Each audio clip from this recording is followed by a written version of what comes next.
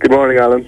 Bradley, it's nice to hear. I was just talking to you very briefly off air there for a second to make sure we were lined up with you. And the last time you and I spoke, you were far from calm. You were crossing the border from Ukraine into Poland.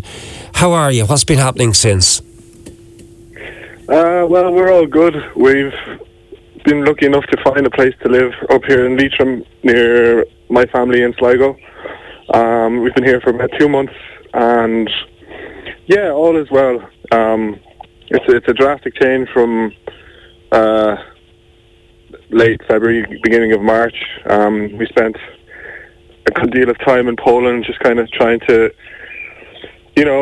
gather ourselves and get ready for the journey across the continent back to Ireland. And just glad to be safe, but at the same time, just kind of feeling a bit helpless and want to kind of help in whatever way we can. Right. I'm going to try and pronounce your wife's name. It's Anastasia, is it? Or can you just pronounce it for me, please? Because I know I've got it wrong.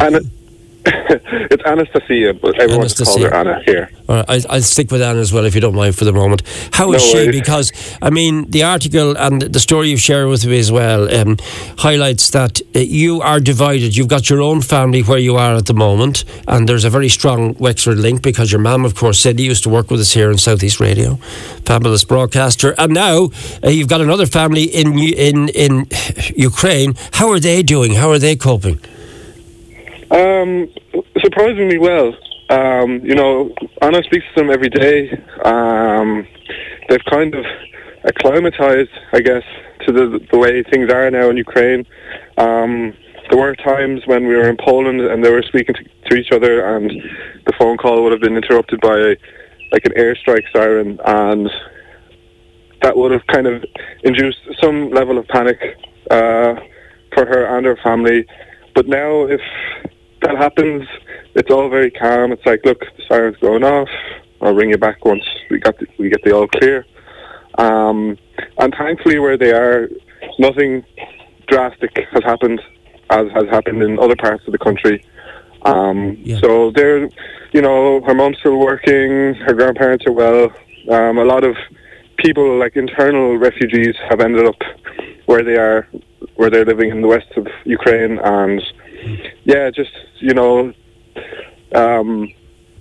the town is united and the country is united, and everyone's doing anything they can to help anybody that's been affected by this just horrific invasion. Like when I was just glancing back and trying to put together a little montage of where we were when this story started, first of all, you were actually there. Alexander Dubček, who we speak to regularly and still do, he was brought into the army and then let back into business, and he is back in Kiev as we speak at the moment. But you said that this war has been going on since 2014. You're talking about areas like the Donbass, etc.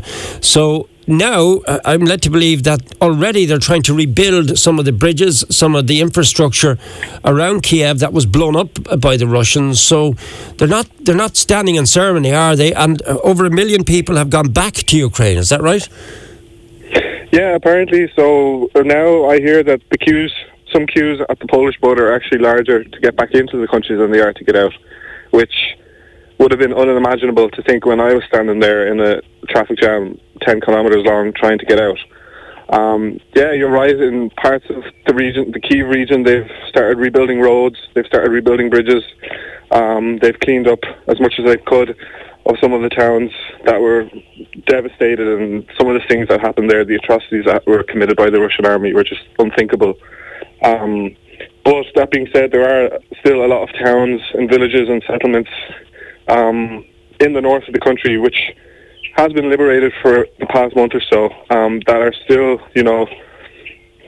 devastated, essentially. They have no access to supermarkets. They've all been destroyed. There's no bus routes connecting them to Kyiv because the roads have been destroyed. And, there's like a large role is being played by volunteers now on a daily basis to get out to these people in these regions from Kyiv with supplies. It's incredible to think that, despite the fact that a large part of the country is a war zone, that, the rebuilding has essentially begun in parts of the country, and it's, there's no point wasting any time, I suppose. But you're not wasting any time, because there's part of you wants to go back as soon as it's safe to do so. How do your family feel about you thinking that you'd like to get back there again sooner rather than later? You're talking about maybe as early as August that you and Anna would like to go back. What's the feeling there? Because I know your family were very concerned for both of you, and also Anna's family. In fact, part of one of the interviews you said to me you wanted to bring the entire family over from Ukraine. So what's the reaction now? What's the thought process? Well, yeah, of course. I won't be going anywhere until it's incredibly safe to do so. Now, parts of Kyiv, the Kyiv region to the entirety of the north of Ukraine has been liberated, so there's no Russian troops on the ground. But yet you do still have air strike sirens on a daily basis, and there is that threat that still lingers there.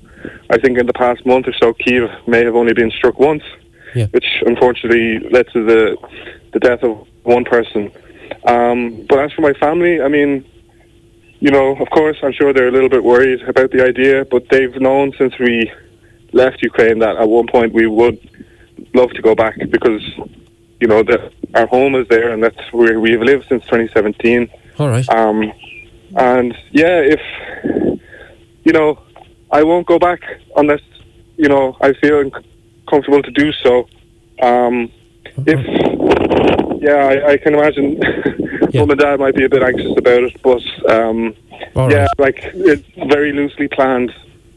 Okay, Bradley, before I round off my chat with you, you're doing major fundraising, because if you do go back, and when you do go back, you want to bring back, you don't want to go in empty-handed. Tell me about your fundraiser and how people here in County Wexford can support you. You are a Wexford man, you've come through a torrid time, but now you want to give back. If people want to support you, what can they do?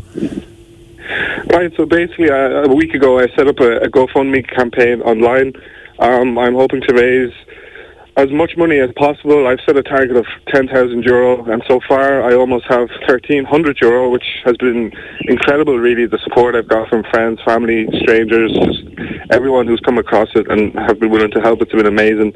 But essentially what I want to do at some point when I do get back is to coordinate with these volunteers who are travelling north of Kyiv to these devastated regions, and they go. Basically, they go in a convoy of supply trucks. They're joined by a military, so they're under the supervision of military, and have the security of that. And basically they pack up their trucks, maybe 3 or 4 or 5 different trucks and vans with bread, all sorts of food, water, medical care, pet supplies, just anything, because these people have no supermarkets anymore. Right. They have nothing. They have no access to get any of these things. I mean, I saw one video of a guy who cycled 4 hours from the north on his bike just to get to a supermarket in Kyiv. 4 hours. So this one organisation that I'm hoping to work with on a daily basis are delivering 500 loaves of bread, washing up liquid, supplies to help rebuild homes, glass for windows. A lot of roofs have been destroyed, so they're helping rebuilding roofs of homes as well, and the gardens and their farms and so on. So basically all the money I raise will go directly towards that. I will be documenting the entire process, and not a single cent will be left to spare. It'll all be going directly to these people who need it, right, to help get their lives back on track. And if anyone is in a position to donate or even to share it, I would really appreciate it. You can find it online if you just search Victims of War in Ukraine GoFundMe, or if you just search Bradley Stafford GoFundMe. Thanks, You'll Bradley. find the campaign. I've described the whole campaign there as well. I'm keeping donors updated on a regular basis, and every little penny will go such a long way, because so far I've raised almost €1,300, which in some parts of rural Ukraine is the equivalent to half a year's salary. All right. Bradley, thank you so much for joining us this morning. We'll continue to mention that GoFundMe page for you. Thank you for talking to us. Stay well, and I wish you the very best, and hopefully you and Anna will be able to get back to Ukraine when it is safe to do so, but do keep in touch with us. Our thanks to Bradley Stafford there. Again, if you'd like to donate, search for Victims of War in Ukraine fundraiser by Bradley Stafford on GoFundMe.